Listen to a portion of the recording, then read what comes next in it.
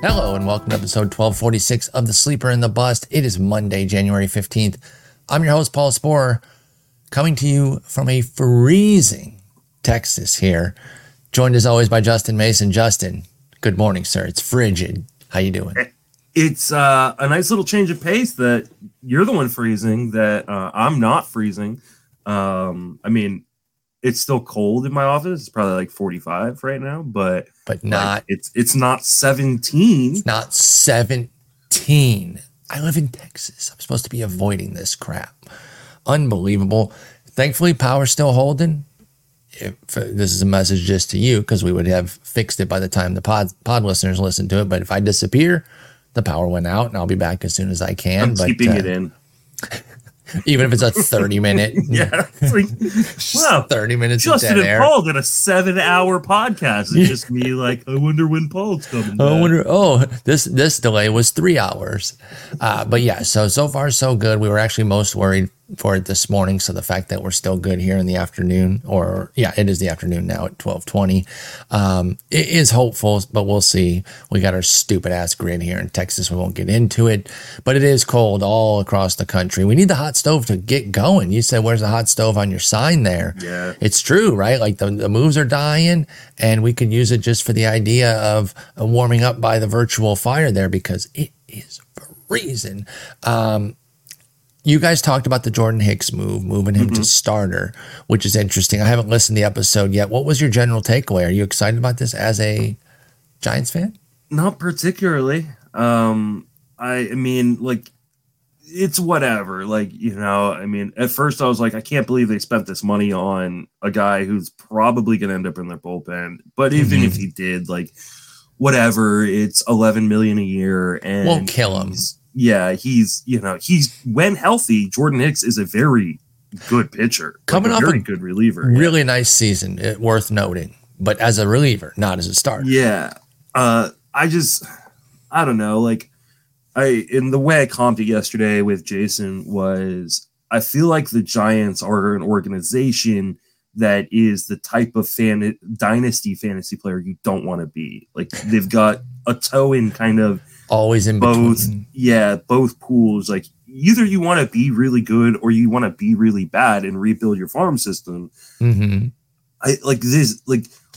If they had gotten, let's say they signed the remaining four major free agents, right? They signed Snell, Jordan Montgomery, Bellinger, and Matt Chapman, right? They signed all four of those guys, spent a bunch of money. Are they even the second best team in this division? I think those four would make them better than the Diamondbacks, and I love the baby snakes, but that would be some really nice additions. But to your point, they'd have to go by four pretty major free agents. Which they're not going to do, right? No, exactly. It's not going to happen. They would need all four for me to put them above the Diamondbacks, and they're not going to do that. Yeah. So, to me, why are you making these moves, and why aren't you just embracing the fact that the Dodgers are leaps and bounds ahead of you and just rebuild your farm? And the World Series runner-up. Yeah, is opening a window, and the Padres. And the Padres are still good. I know the Padres traded away Soto, but they're still better than the Giants right now. So just embrace the suck a little bit. You won your 3 World Series, in recent memory, and now be okay with losing for a little bit. And how much does 22 have a pull of wow, we did this? 21 2 years ago, or 21. Yeah, we did this 3 years ago now, though, I guess. So I think that ruined everything. I think they were going to embrace the suck. And I think that 107 game winning season for the Giants either fooled them into thinking that they were a good team that could win a championship, or at least gave them the fear that, oh no, we can't go from 107 wins to 70 wins and have the fan base not erupt. And I think that's just a bad process. Because they're going to do it. They're going to go from 107 to 70 here in a moment if they're not careful. 81 in 2022, 79 last year. There's a chance that it goes lower this year, even with some nice additions. I love the Jung Hoo Lee signing. I don't hate this Hicks signing, but what else did they really bring in to prevent them from doing that? in a division that's getting tougher too. We have to keep reiterating Diamondbacks are good, Dodgers amazing, Padres strong, Rockies are still eating glue in the corner, but even them, I don't know how far behind the Giants I put them. Yeah. More so due to the Giants not being great than the Rockies doing anything special. Yeah. To me, like they have not done a great job of building a good farm system that can translate into major league talent, especially on the offensive side, where it's difficult to get free agents in general to want to sign in San Francisco because of the cost of living and the taxes. We saw, the Dodgers, let people, put their payments out into, 30 years in the future. So that way they could pay their taxes after they retired. Yeah, it is. But like for hitters, like why would you want to go if you expect to have another shot at a new contract? Like you're in that park. So like they have to become better at developing hitting talent, especially. So that way they can, because pitchers will want to come there. Like that's, it's a good place to Any pitch. pitcher will go pitch in San Francisco. Hitters a little bit more dubious, especially if you're a lefty. It's like the opposite problem that the Rockies have, right? Like the Rockies, like hitters will go there, no problem. But pitchers, like, you'd have to really, really overpay even just to keep someone that's been in your system, much less someone who hasn't. So I don't know. I think the Giants, like, I'm grateful and I shouldn't be complaining because like they did, give, us 3 World Series in 5 years. And true. Beggars shouldn't be like, choosers and, winners. But you still want your team to make good moves though too. And I understand. Process. Like exactly. I don't mind losing. Like it's just like in a fantasy league, right? Like I want to win. Obviously I want to win. But like if I'm going to lose, I want it to be a matter of like, hey, I had a good process coming in and it just didn't work out for one reason or another. I don't want it to be like my 2022 season where like I lost and I had a bad process. Exactly. So like for me, like I just want to see the team have a better process in terms of building their organization back up.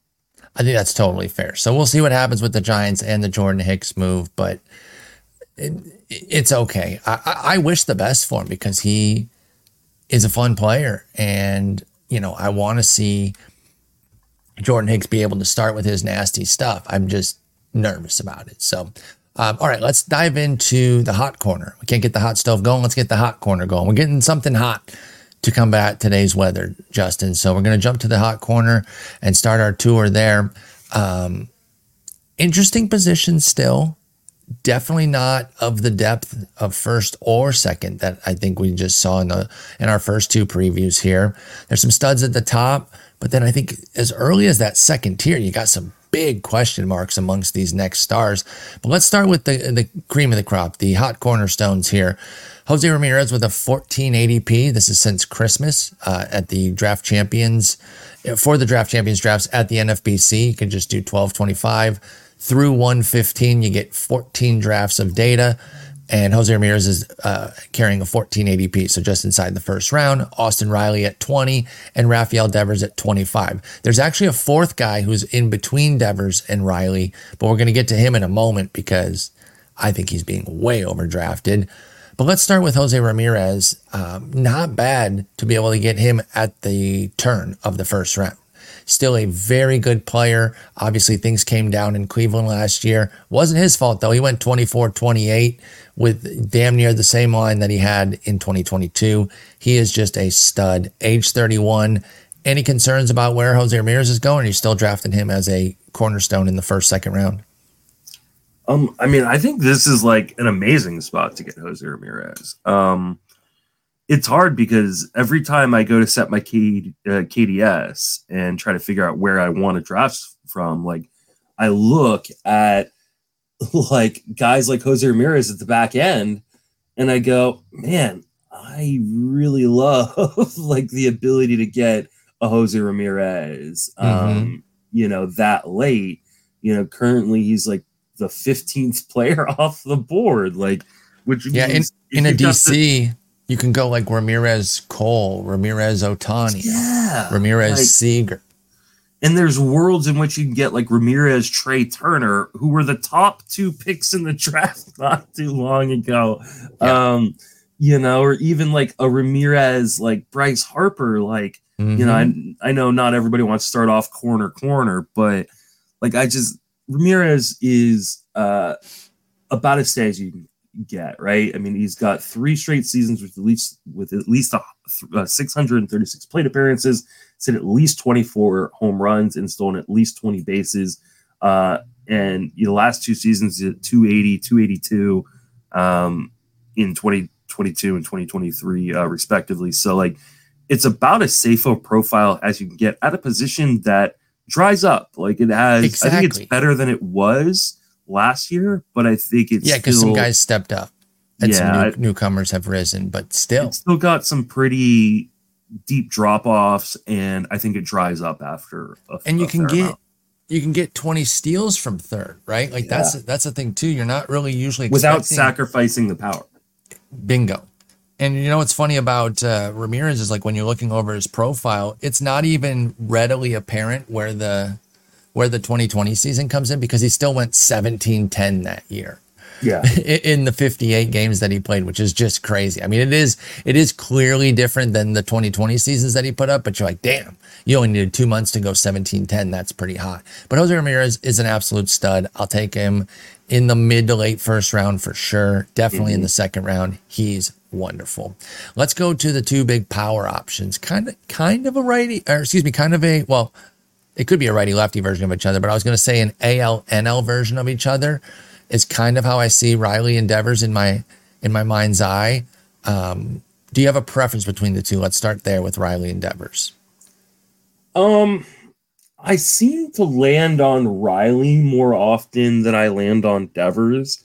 I think the lineup is just a little bit better, or actually not a little bit better, better than it is in Boston. And so, like, I see a guy who, like, had 117 runs scored last year in Riley and go, yeah, I think that's repeatable. Like, I don't know that I would project that. And when I finish my third base ranks, we'll see where I land. But like 100, 30 home runs, I think they're very close though. So like, it's not like, oh, I missed out on Riley. Now what do I do? Like, I just go to Devers, right? So I think they're going to be on a lot of my teams. And I mean, I think I've drafted Riley twice in 5 drafts already. So hard to go wrong getting in that lineup too, right? Yeah, like the lineup's just so good. The park is so good.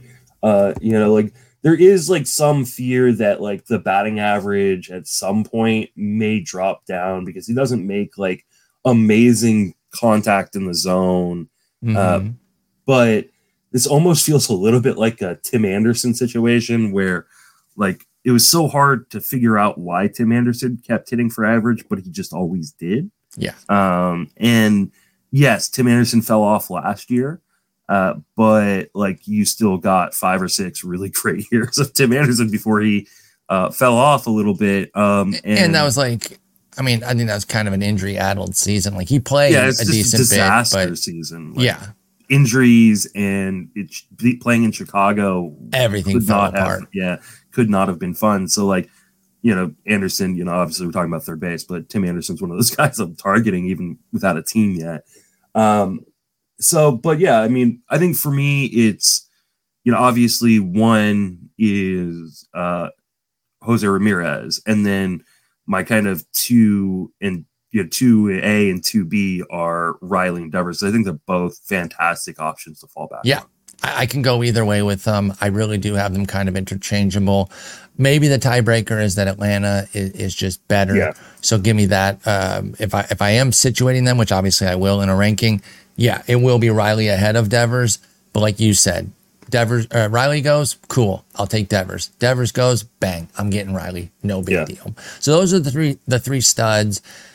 Now, we do have a group here, the next stars, that could jump into this level, but I don't think any of them are established enough to be up there.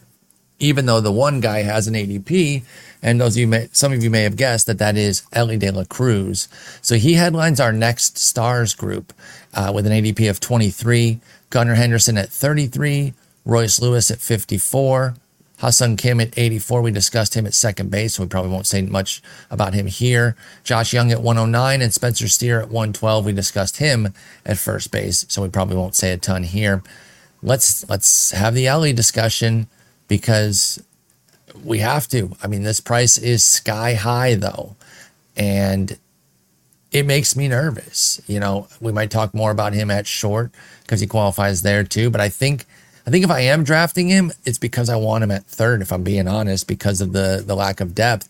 But I just don't think I can pay this price for somebody that I don't think it's likely, but could reasonably be back in AAA this year if he plays like he did in the second half a whole bunch again. So what do we think here with Elly De La Cruz? I mean, this isn't a discussion about whether you want to play him at short or whether you want to play him at third. This is all a discussion about risk tolerance. Yeah. And I maintain that when I am drafting in my first 3 to 4 rounds of any size league, right, and really usually deeper, though we're going to talk about a guy that I've broken that rule with here in a little bit. I want to draft for the least risk possible. I am drafting not for the upside necessarily, but for the downside. And I think a lot of people, and the reason why Elly De La Cruz is in the second round of drafts right now, are drafting because of the upside. They see this immense upside from Elly De La Cruz where he could just hit a ton of home runs, he could steal a ton of bases, and they're going, this guy could win me my league. How do I pass up on him? Mm-hmm. And they're not factoring into the equation that what you just said. There is a chance. I think I'm a little bit more bearish on this, or maybe bullish. I don't know which one I'm supposed to. Bearish would be your negative on. Yeah, I'm negative on his ability to stay in the major leagues. You're bearish on Elly as a whole, on Elly De La Cruz. Yeah. Mm-hmm. I understand, like, he's going to be given every opportunity to succeed. I think he will start the year with either the third base or the shortstop job. But their GM has made comments like that he's not guaranteed to even start with a team. And there is an overcrowded situation in which somebody doesn't have playing time. Yeah. Or everybody is losing a little playing time. Mm-hmm. Is that what you want with your second round pick? That's if this the thing. A fourth round pick, I could really get behind it. He's so expensive. Remember when Elly De La Cruz came in, hit the ground running, right? Like went crazy immediately. And I don't know exactly when we did it, but he carried a 899 OPS through his first 29 games. So somewhere in there, you and I had the convo, the whole, are people going to take this guy first, right? First round, is he going to have that kind of run? And we eventually came back around after he hit the cold streak. Like, remember when we said that? We were kind of crazy. Turns out maybe we weren't, because despite the big fall off within the season, he's still sitting here at the second round consistently. And I think it's because that even when Elly De La Cruz was struggling mightily, he was still putting up fantasy categories. So even with an 89 OPS plus, meaning he was 11% worse than league average on his slash line, he still put up 13 homers and 35 steals, Justin, in just 98 games. That's a full season pace that runs around 2060. Yeah. And so I think that's what keeps people coming back, that even when he's struggling, he will contribute on the fantasy landscape. And I do believe that, but the cutoff point becomes, where do they then send him to the bench or to AAA if he's toting, a 580 OPS for 40 games or something? And that's my concern. I just can't take Elly De La Cruz in the second round. Not at all. And this isn't an indictment on like his talent or what I think he actually will do, because when I do his projection, I think it is going to end up having him as a top 30 player.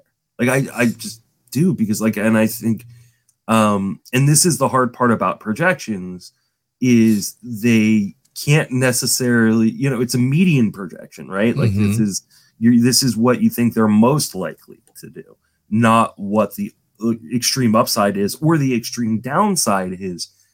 And when I'm drafting early on, I really think about what the extreme downside is because, if I lose my 18th round pick, who cares? Right? It doesn't matter. I just go get the next guy. I lose my second round pick.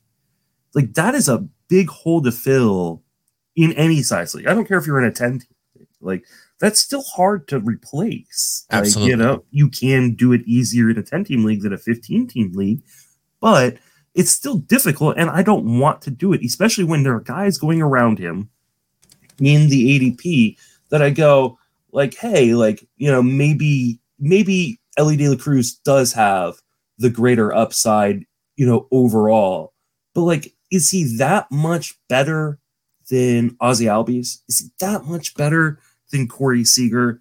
Is he that much better than Austin Riley? Like, I don't think he's better than Corey Seager at all. Like the steals matter. If he reaches, let's say, his 80th percentile outcome, like is he that much better than those guys reaching their 80th percentile outcome? As long as I'm covered at steals, I don't think so. Mm-hmm.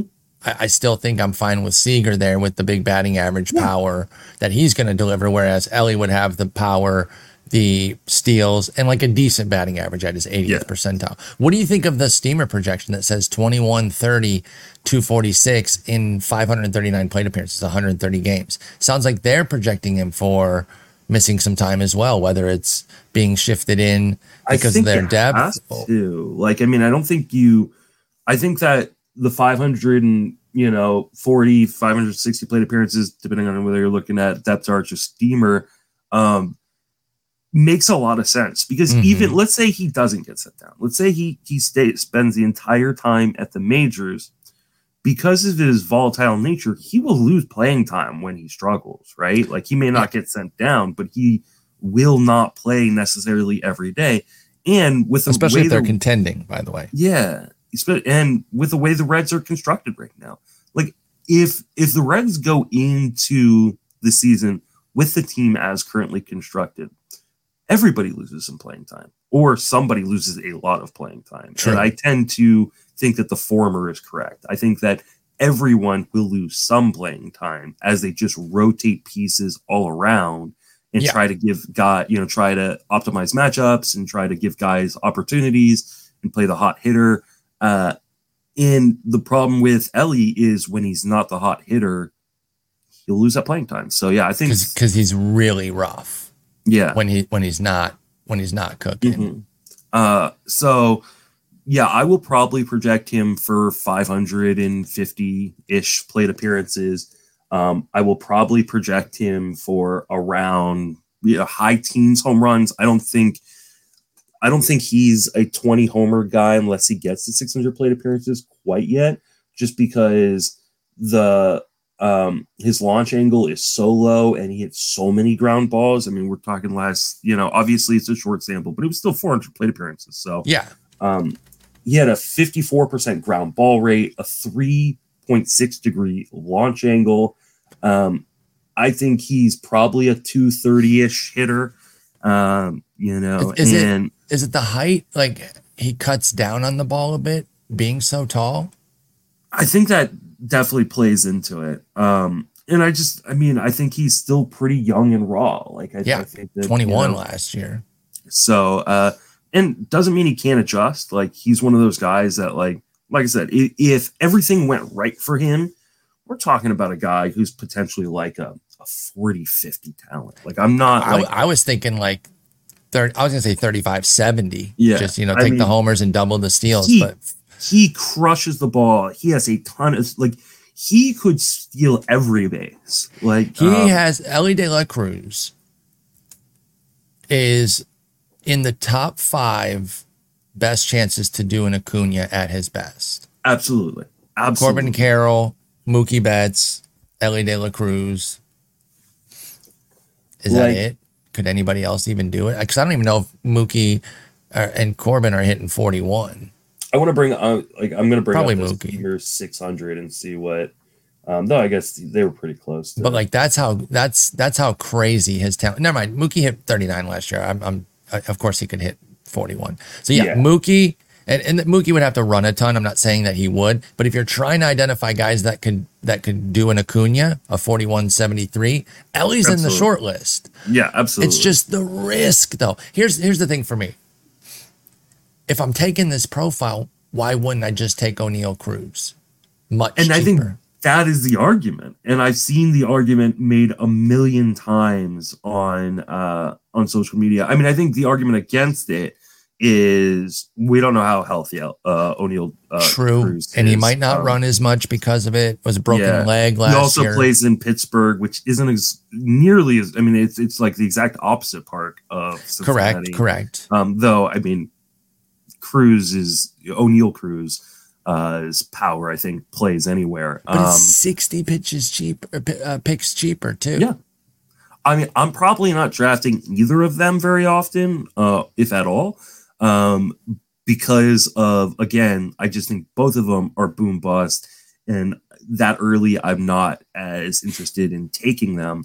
But I totally understand why people are doing it. I just think it is a risky process. And you and I talked with Rob DiPietro on the Polar podcast last week. That's why we didn't record on Thursday here, because we were recording with him. And we were talking about kind of, later picks in DCs, right? Rookies, injury risk players, or actually injured players. And I said, like, I'm willing to take 5 dart throws, or 5 caveats, as I called it. Yeah. I think if you take a guy like Elly De La Cruz or O'Neill Cruz, then that is one less dart throw that you should take later I might even on. say 2. I might even say, because of the earliness of the pick, I might say it almost counts as like 2 of your dart throws. Yeah. If you take an Elly specifically at pick 23 versus O'Neill Cruz at pick 86. Now, O'Neill Cruz is no longer shortstop. I just want to be clear, since we're talking hot corner. I brought up O'Neill Cruz just because their profiles are similar. He's shortstop only. Yeah. Elly is third and short. So continue. Sorry. And I think the problem is the vast majority of people who take someone like Elly De La Cruz or O'Neill Cruz, for that matter, they compile the risk. Yes. They're not taking that one guy and then going, oh yeah, no, I won't touch Royce Lewis. I won't touch Byron Buxton. I won't touch this guy or that guy that is injury risk or starting in the year in the minors. They compound it. They take like 3 of them. Yeah, or more, like I did in my 2019 main event draft. And then by May, they go, I can't field a team. Weird. Yeah. So, like, if you're going to take the risk, I don't have a problem with it necessarily. I'm not going to. But if you do take the risk, do not compile that by taking other guys with similar risks. And I totally agree with that. And I've been of the mind previously at times of what we were saying on the former there. Oh, I took Elly, so I might as well just kind of stack the risk and try to shoot the moon. No, I'm going to go ahead. If I take somebody like Elly, which again, I'm not taking him. O'Neill Cruz would be more in my wheelhouse at pick 85. But if I were to take an Elly, then give me the boring old guys for like the next 5 rounds. And old being like 28 in this case. I'm talking like, I just want guys that are established. Yeah. So I'm taking Brian Reynolds and Christian Yelich and some boring ass pitchers or whomever. I'm just trying to think of names off the top of my head, but I'm really toning down the risk if I take somebody like that. And I just can't get there with Elly. I wish him the best. I hope it's a remarkably exciting season. Good luck to you if you take him, but pick 23 is way too expensive for me. I would be more inclined to take this guy just 10 picks later, has his own risk, but I think I'm more comfortable with Gunnar Henderson, who, by the way, I'll take a mea culpa on. I was not keen on him last year. Now, one thing I will give myself a slight back pat on is I didn't go victory lapping in May when things weren't good those first 2 months. I just said, I'm not going to do that. He wasn't a guy I liked, but I didn't think that he was definitely toast. And he did close with 4 brilliant months. June through September, 6, 5, and 6 homers in those 4 months for Gunnar Henderson after 5 through May. Really found his footing and took off. Ended up with 28 homers, 10 steals, 255 average, 100 runs, and 82 ribs on that excellent Orioles team.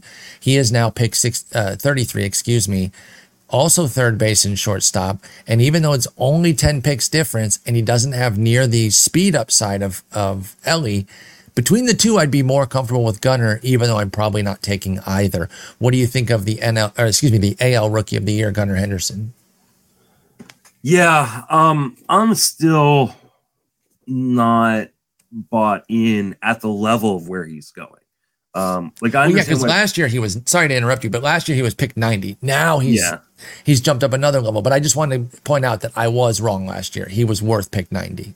Yeah, he was. And I was wrong too, because I said I wouldn't have drafted him there. And I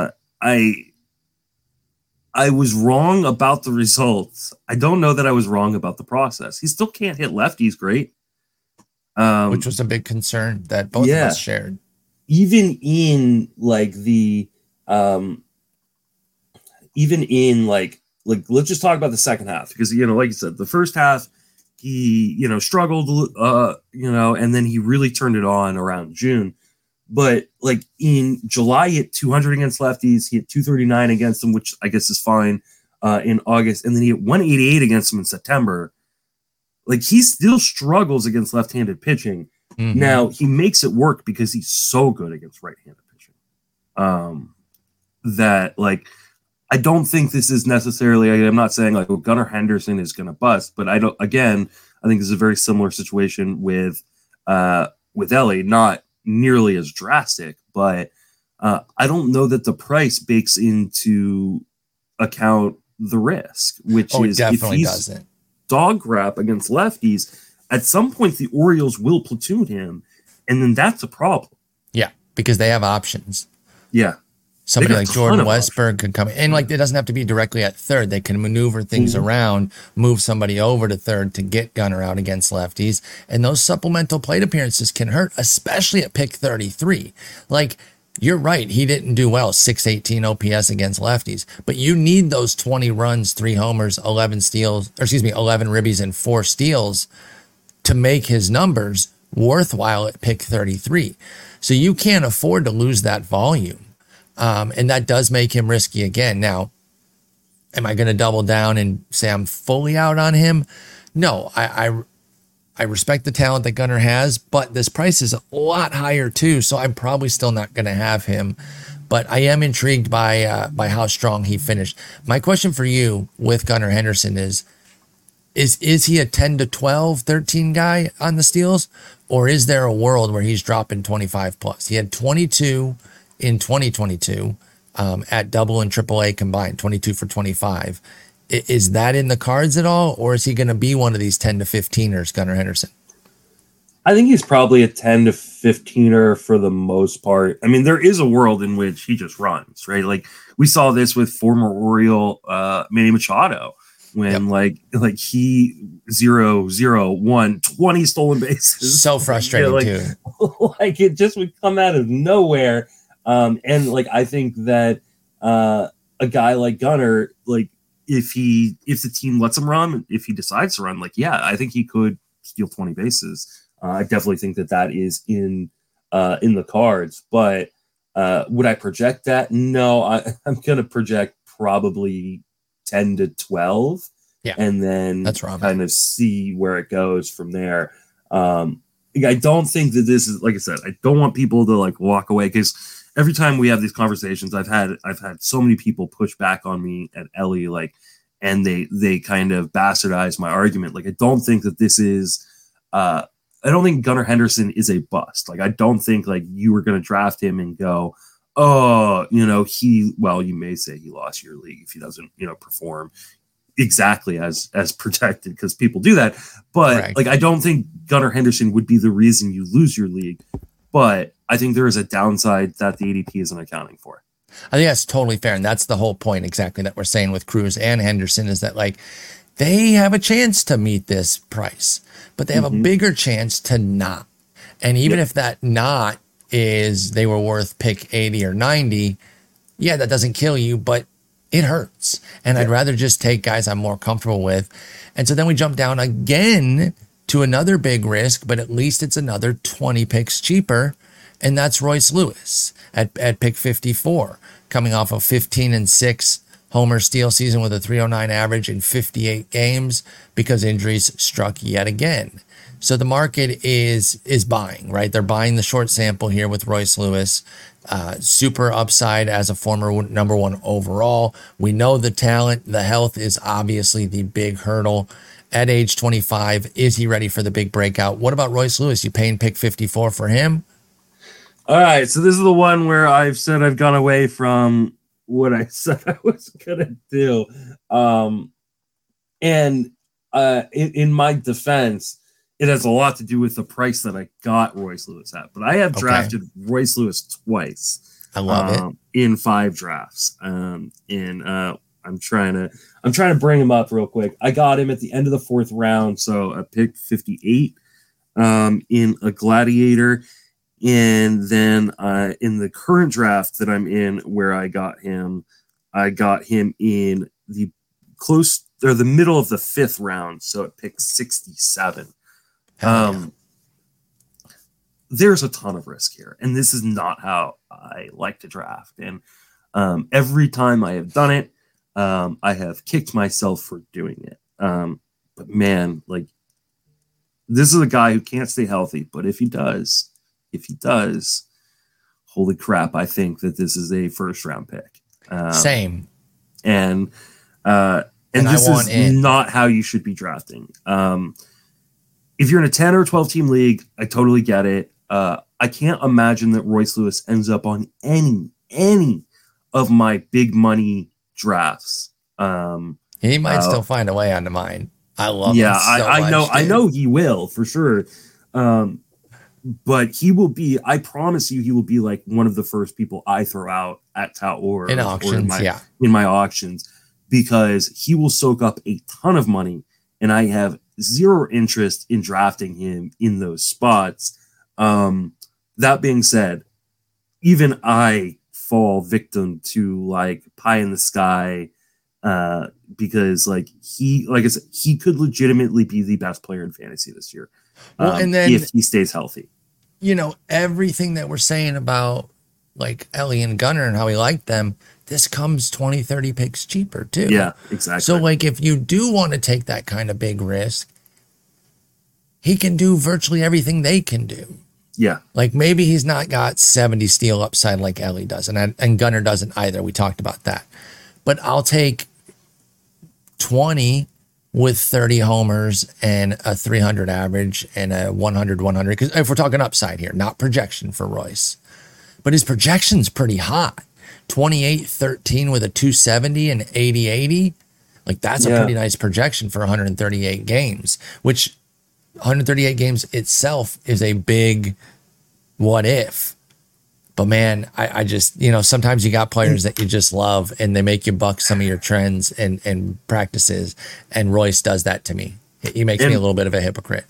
In Royce, what he does do that is different and better than a guy like O'Neal Cruz or Ellie De La Cruz is the batting average. Mm-hmm. He has not had a season at any level, any stop at any level, in which he has hit below 300 since 2019. Love that. Like, all he does is hit the ball, and he hits it hard, and we saw him dominate the fall league too. Remember? Yeah, before he got hurt,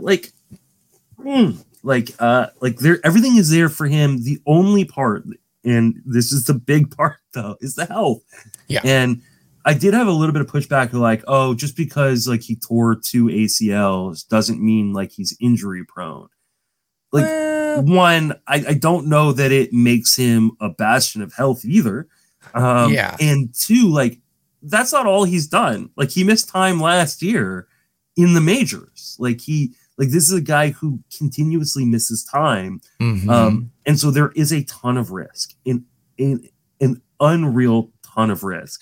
And if you draft him, you should be very cautious the rest of the way. But like I said, I've had 5 drafts, 3 that I've completed, 2 that I'm currently in, and that doesn't even include the AFL one that we haven't restarted.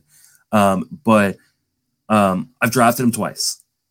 Maybe it's the last 2 times I draft him. It would not surprise me if that is the case. But I'm very transparent about who I have and haven't taken, who I will and I won't take.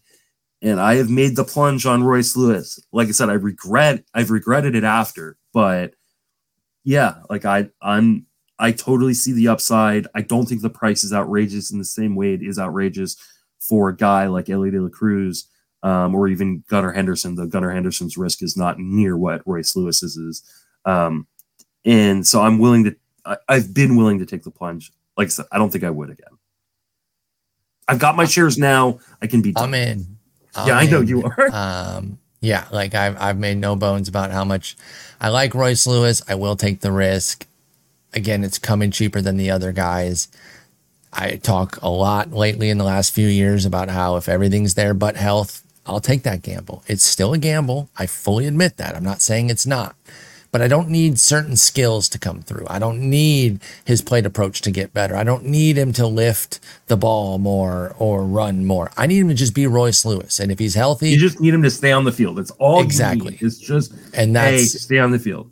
And that's a big gamble with guys like this. Oblique and hamstring injuries added to his issues last year. But I love him, and so I will take him. Kim, we talked about, like I said, at second base. Go back to that episode if you want to hear more about him. Josh Young, pick 109. So now we jump down a bit here. But I put him in the next stars because while he doesn't have the same upside as Cruz, Henderson, and Lewis, I maybe could have put them in their own tier. But I brought Kim, Young, and Steer with them because I think all three of these guys could be part of the next big group of third basemen. Young's the only one we're going to talk about because Steer was discussed at the first base. In the first base preview, and we've discussed the Reds a ton. What about World Series winner Josh Young? 23 homers, 70 ribs, 266 average. Did well. I guess the one thing that kind of stood out to me is I thought that the strikeouts were going to come down last year because he talked about getting better at that and that he was kind of selling out for power. And I kind of bought into it. I was like, oh, okay. The batting average will go up. He'll get the Ks down. The batting average did go up. 266 is fine, but the strikeouts were still there. Can we get a 270-30 type season out of Josh Young, or will the strikeouts have to come down to get up to that sort of peak? No, I think they can still happen. I mean, he makes league average contact in the zone. Yeah, he does swing and miss a bit, but I think that is just a product of how aggressive he is. And I'm okay with how aggressive he is because I think that how hard he hits the ball and how much he makes contact with that aggression will be fine. So, like, he's probably never going, or well, I don't want to say never. He's probably not going to have like a 280 batting average. That's fair. Yeah, barring a big change. I do, if he stays healthy. I know he had a minor injury that made him miss some time. That's why he only has 515 plate appearances. But if he stays healthy, which I would think there's a pretty good chance of, like, I see a 30-90 season coming at some point. And maybe even this year. And I feel like of all the guys that like had massive rookie campaigns, he's like the least talked about. Like, I feel like he's one of the overlooked ones. Maybe it's because he doesn't run. And I don't even think he gets as much juice as his teammates. I think somebody like Evan Carter and a guy who hasn't even been in the majors yet, Wyatt Langford. I think the two outfielders are getting more heat than Josh Young. Now, he's got a higher ADP than them, so it's not like he's completely forgotten, but he's not being talked up. He's kind of like a ho-hum, pick 109, I'll take Josh Young, no big deal, without any chatter about his upside to go 30-90 or even 30-100, depending on where he bats. If he stays in the 5 spot, maybe it's 30-100 with this team. And, like, I mean, here's the thing, like, he reminds me a lot of a young Austin Riley. Like, he really does. Like, he's aggressive. He hits the ball hard. Is that in the range of outcomes? I think it is. Sure. And I think the floor is a lot safer than a lot of the other guys we talked about. And so, like, if you want to stay a little risk averse, but you also want some upside, wait on third base a little bit and grab Young. I think he's a really, really good option at his price. Yep, I'm totally with that. I've gotten him on a team already. Probably won't be the only one. Josh Young, really, really like what he can do. And I think a repeat is fine, but there is upside there. Well, obviously a repeat with volume too, because he did get hurt. So if I can get 144 games instead of 122, even better. All right, let's talk about the old guard here, because this is a very interesting group. Manny Machado at 73, Nolan Arenado at 101, and Alex Bregman at 108. Can they be trusted is the main question. Let's start with Machado, because he's got the big rain cloud above him with the injury. And that's really where the questions come from with Manny Machado. He went 30-91 with a 258 average last year in 138 games. 30-91, not bad, considering he didn't play his normal 640 plate appearances. He's about 40 shy of that. But now we've got the injury. And so that's the real question with Manny Machado. Are you taking the discount? I haven't yet. I think I'm okay taking it as long as we get good news come spring training time. And it's an elbow surgery, by the way. I should at least point out what the injury is. And the reports that I've seen are that they are hopeful that he'll be ready for opening day, but that he won't be able to play defense more than likely. That he'll probably have to DH. Yeah, that'll probably be the regular DH. There's some risk to that. There's a risk there's a setback and he misses large periods of time. Here is my argument. Since 2015, obviously not including the 2020 season, because that, is shortened. He's had at least 28 home runs in every single season. Yep. He has hit at least 256 in every single season.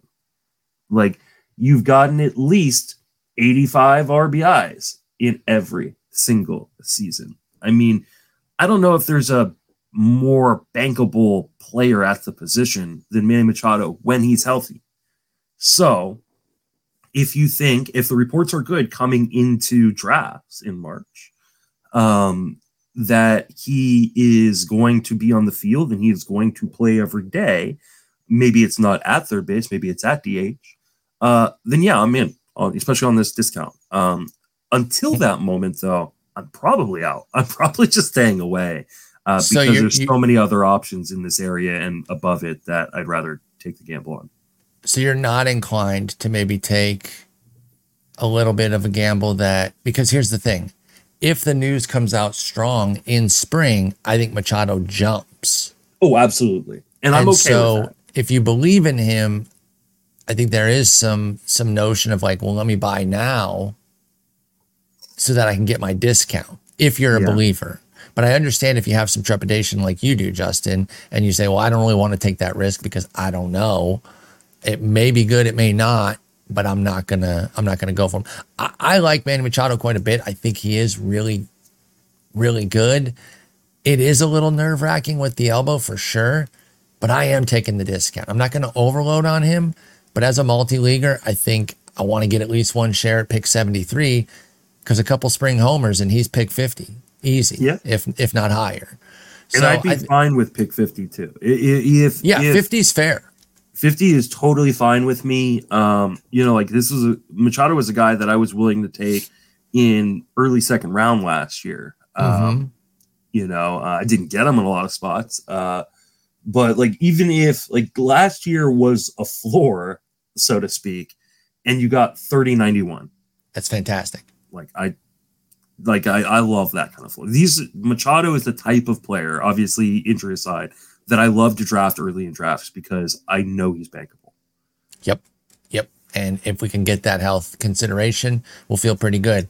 Okay, well then maybe you just go here instead. You wait about 30 picks, 2 more rounds, and you take this guy who showed his downside last year, Nolan Arenado, with 26 homers and 93 ribbies in a down year, 266 average. We know how great he can be, though, and he's as consistent as they come. St. Louis hasn't done really anything to greatly undercut his offense. It's had a normal Coors to St. Louis discount on the batting average and stuff, although even in 2022 he hit 293. Are you taking the Arenado discount without the health concern and thinking of him as a bankable guy? Absolutely.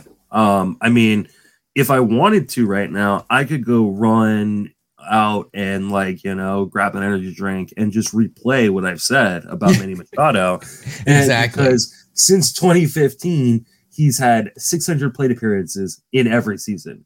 He's had at least 26 home runs in every season. He's had 93 RBIs in every season. His worst batting average was 255.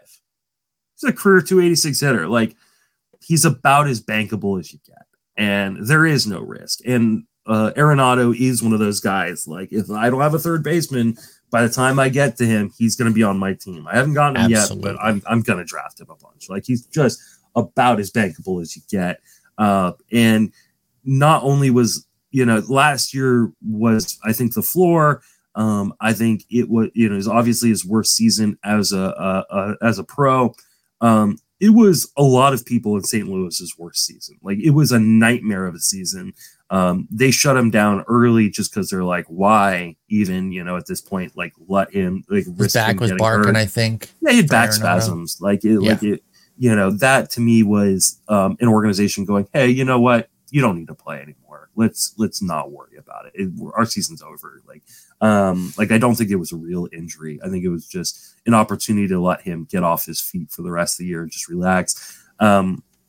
So I'm not worried about Arenado. I think he's going to have 650 plate appearances. I think he's going to hit 30 bombs, get 100 RBI and hit for, a 260-ish batting average, maybe even 270. Yeah, I love Arenado. I think he is bankable stats. Those are the kind of guys I love. Yeah, I'm not just going to repeat everything you said. I totally agree. Big fan. Think he's being underrated. Sign me up for that with Nolan Arenado. Sign me up for this guy too, but they're both third base only, so it's one or the other. It's got to be, obviously, with Bregman and Arenado. Sure, I could put one at corner. I'm unlikely to take both at the same time, though. Take them back to back. But I still love Bregman. I loved him last year. I didn't quite get the full power rebirth. I was thinking healthy, maybe he starts creeping back toward 30, not the 41 of 2019. That was a rabbit ball. But I was wondering if maybe he'd creep up into the low 30s. He got 25. I'll take my 25.98 with 103 runs and a 262 average. I think maybe we just are done with 30 homer seasons from Bregman. Maybe he gets a pull happy season that gives us one more 30-something season. But I think for now, if we plan for 25 to 27 homers, 90-90 with a 260 average, there's nothing wrong with that. So if someone snakes Arenado out from under me, I take Bregman immediately and I move on. Any issues with Bregman there at pick 108? Yeah, Bregman was a guy I ended up with on a couple teams last year, including my Auction Championship team, and I think in Tout Wars, largely because I think he's overlooked. I think he's just people just kind of go, he's boring. Yep. I'll take boring guaranteed production. 724 plate appearances last year, 656 the year before. I know he dealt with some injuries, but he changed his routine. And the last 2 years, it's really, really shown.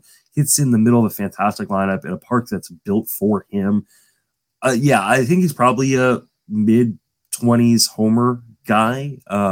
But like you said, hey, is there a world in which 33 homers isn't out of the question for Alex Bregman? No. I think especially with the way he pulls the ball and those Crawford boxes in Houston, I think that could definitely happen. But the runs and RBIs are so important and so under thought about, I think, from, there isn't really that much of a reason why Alex Bregman shouldn't be going at the exact same spot as Josh Young.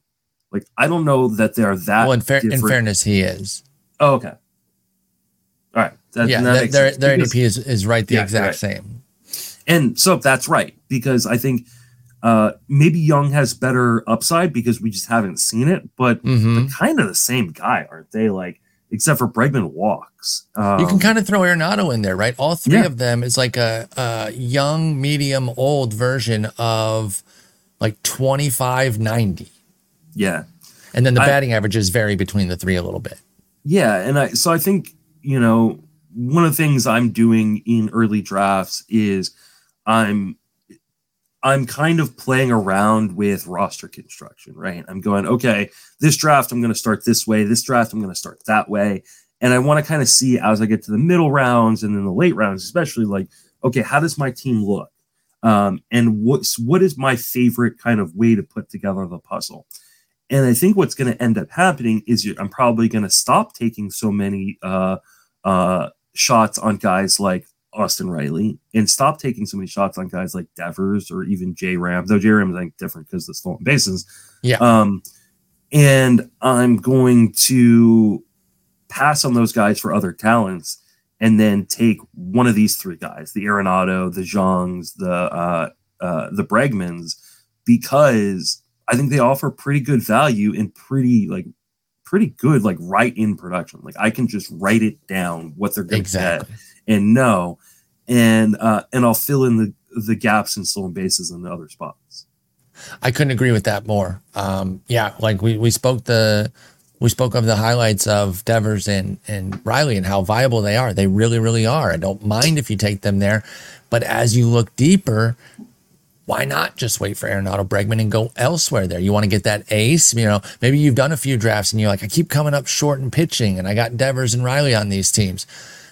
Boom, take an ace there instead, get yourself an Arenado, Bregman, Young later, and you're getting similar production, right? Those guys are more 3,100. These guys are 2,590. Give me the 2,590 with an ace as opposed to the 3,100 with a much lesser pitcher there in the rounds that those guys are going. Maybe not much lesser, but a lesser pitcher. So I like what you're saying there about team construction and playing with that. If you are a multi-leaguer and you do, 3, 4, 5 winter drafts, you should be doing some different things, or else I'm not sure you're getting the best value out of those drafts, assuming you're using it to sharpen your knowledge of the player pool and see different things that happen. Because just drafting 5 of the same team, it's like, okay, well, if you're good, those might be successful teams, sure. But I'm with you. I like to kind of see what's what, because then March hits and that's when the big drafts come, usually the higher dollar ones for me and you.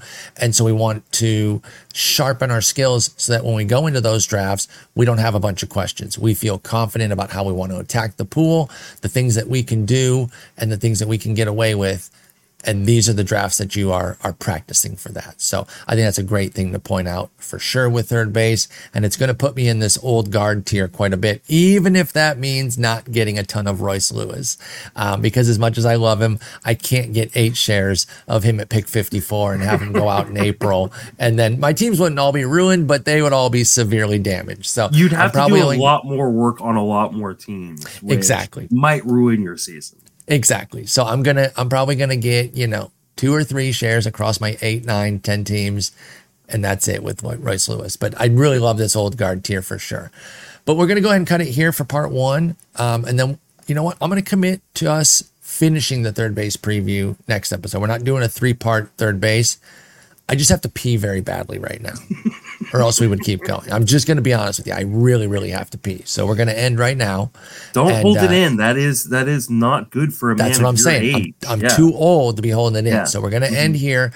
We'll get together on Wednesday or Thursday. You and I will figure out what day works better for us, and we will finish third base. We will only do 2 parts for third base. So even if we get hot stove moves, we will still commit to finishing the hot corner.